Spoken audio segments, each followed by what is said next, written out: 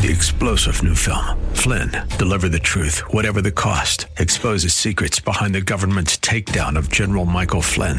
Flynn knew what the intel world had been up to. He ordered the first audit of the use of contractors. This set off alarm bells. He told the truth. He was the most dangerous person for Donald Trump to hire. They had to get rid of Flynn. Flynn, deliver the truth, whatever the cost. Available now. Watch it today. Go to salemnow.com. salemnow.com. Is Christ living in you? Paul says, I am crucified with Christ, and nevertheless I live. Yet not I, but Christ liveth in me. And the life which I now live in the flesh, I live by the faith of the Son of God, who loved me and gave himself for me. You and me, salvation. I and you, sanctification. It's a two-way street, and regardless of the direction you're headed, it's the right direction.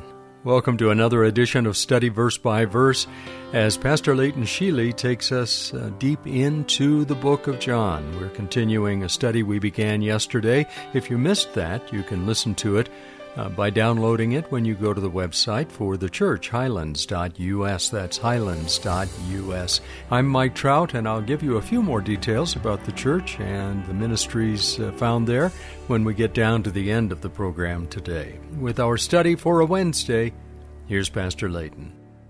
Romans 8 says, nothing can separate us from the love of God in Christ. And then there's the presence of the Father. Verse 21, whoever has my commandments and keeps them, he it is who loves me.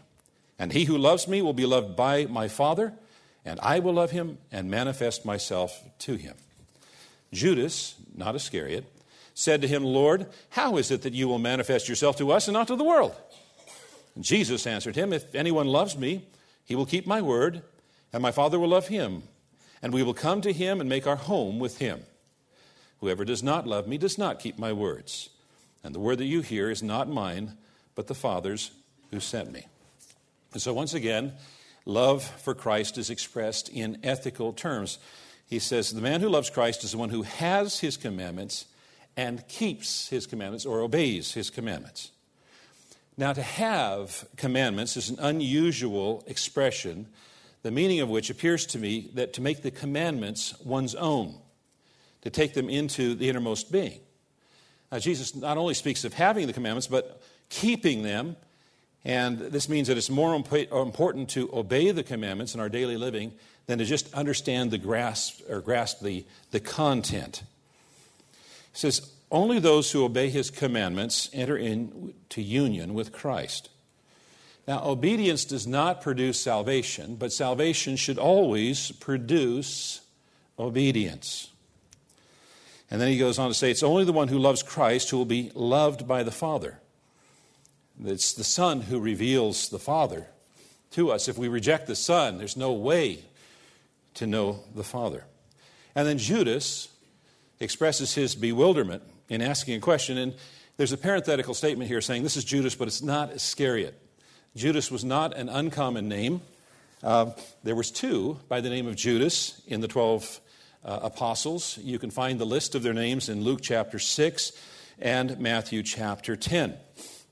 So Judas expresses his question, Lord, how is it you will manifest yourself to us and not to the world? Now remember that the disciples at this time are thinking that Jesus Christ is the Messiah, and the concept of Messiah is something they have been raised with in their background, and so they have certain concepts of who the Messiah is going to be. The Messiah is going to be a great military and political leader. And so they think Jesus is the Messiah, and he's supposed to be a great leader. He's supposed to get rid of the Romans and set up an earthly kingdom. And Judas is asking this question, how can you do that and only reveal yourself to us? I mean, you have to reveal yourself to the world. I don't know, how does this work? And then Jesus says, if anyone loves me, he will keep my word.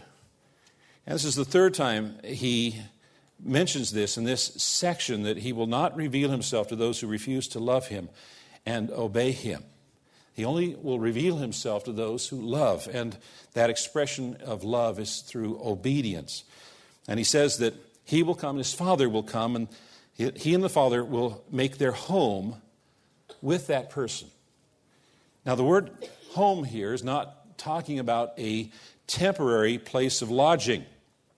He's not referring to the post-resurrection appearances. He's not referring here to the second coming, but he's instead referring to the state that believers enjoy with the presence and the indwelling of the Holy Spirit, that God will make his home permanently in the believer. And then the Lord's declaration, whoever does not love me does not keep my words, emphasizes again, this time from the negative side, the inseparable connection between love and obedience. Since the message he has is from the Father, if you reject the Son, you've also rejected the Father and his message. And then he talks about the presence of the truth. Verse 25, these things I have spoken to you while I'm still with you, but the Helper, the Holy Spirit, whom the Father will send in my name, he will teach you all things and bring to your remembrance all that I have said to you. Now, even before the Pentecost, the disciples found it difficult to understand what Jesus was trying to teach them. According to John 2:22, it wasn't until after the resurrection that they understood what he was endeavoring to teach them in verse 19. And according to John 12, they didn't understand the significance of the triumphal entry until after Jesus had been glorified. And it was because of their inability to understand that Jesus told them later in this gospel, I have many more things to say to you, but you cannot bear them now. You can't absorb them. You can't receive them. And so he promised the Holy Spirit, whom the Father will send in my name, who will teach you all things and bring to your remembrance all that I have said to you. Now, he says, in my name. And that means on my behalf, that the Holy Spirit will act in perfect harmony with Jesus' desires, purposes, and will. And the Bible reveals to us that it is the divine plan that the Spirit's ministry is to testify about Christ and not bring attention to himself. The Holy Spirit will teach us all things. God will teach us all things. Do you think God has a lot to teach us? You know, believers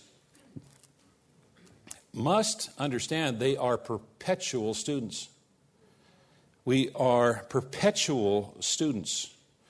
A Christian who feels that you have nothing more to learn is a Christian who has an awful lot to learn because you don't understand the doctrine of the Holy Spirit who is here to teach you what you need to know. And the purpose of the Spirit is to lead us through teaching into increasing spiritual maturity. And Christ said that the Spirit would bring to their remembrance all that he had said to them. And this was primarily to the apostles and described divine inspiration.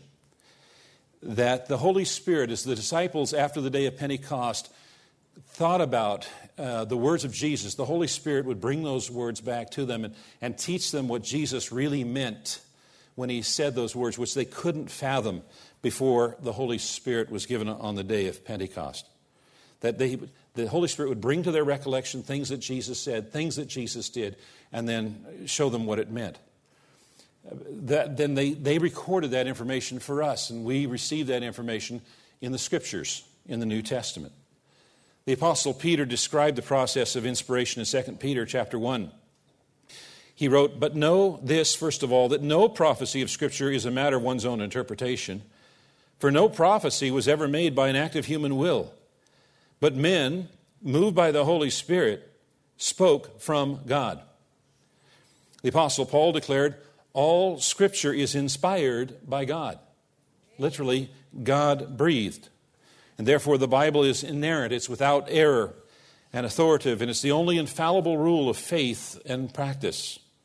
It is profitable for teaching, for reproof, for correction, for training in righteousness, so that the man of God might be adequately equipped for every good work. The Spirit, the Holy Spirit, is to be the guide and the teacher for the church. And it's not a reference to him bringing new revelation, but rather bringing to light the true meaning and significance of what God has already revealed in his Scriptures and through Christ. And because of this, God has given us not only an obligation to think, he's given us the capacity and the ability to think, but to measure our thoughts and conclusions based against the word of Scripture. We have thoughts that go through our minds. We need to bring it back to Scripture. Does this fit within what Scripture says is supposed to fit? That's one of the ministries of the Holy Spirit. Another one is to help us in matters of conduct. As we're going through life, we might get an initiative, an inclination, I should say, to do something that's wrong. We may not even be aware of it at the moment, but just as we're about to cross that threshold, whatever it is, we'll get a thought of something the preacher said in church on Sunday, or something a Sunday school teacher said, or some scripture that we've read, or some portion of a song that we've sung in our worship time, and it will give us instruction and clarity as to what we're supposed to do and what we're not supposed to do. And that's also the Holy Spirit at work in believers as well. Now, so here in the upper room, Jesus has not forgotten about the world and salvation. He's called the disciples in that upper room and gave them the truth so they might, in the power of the Holy Spirit, take that truth into the world, the gospel of Jesus Christ, God's Savior. And accompanied by the presence of God, the indwelling of the Holy Spirit, the disciples and those who followed them over the centuries turned the world upside down. The way the world's going to find out about Jesus is through us. And obedience is imperative. A mere profession of faith doesn't really hold much weight. Church attendance or membership isn't really worth much. What really matters is that we know Jesus and we love Jesus. And that is evidenced by our obedience to Jesus. Oftentimes we will give people the invitation to receive Jesus Christ as Savior and Lord.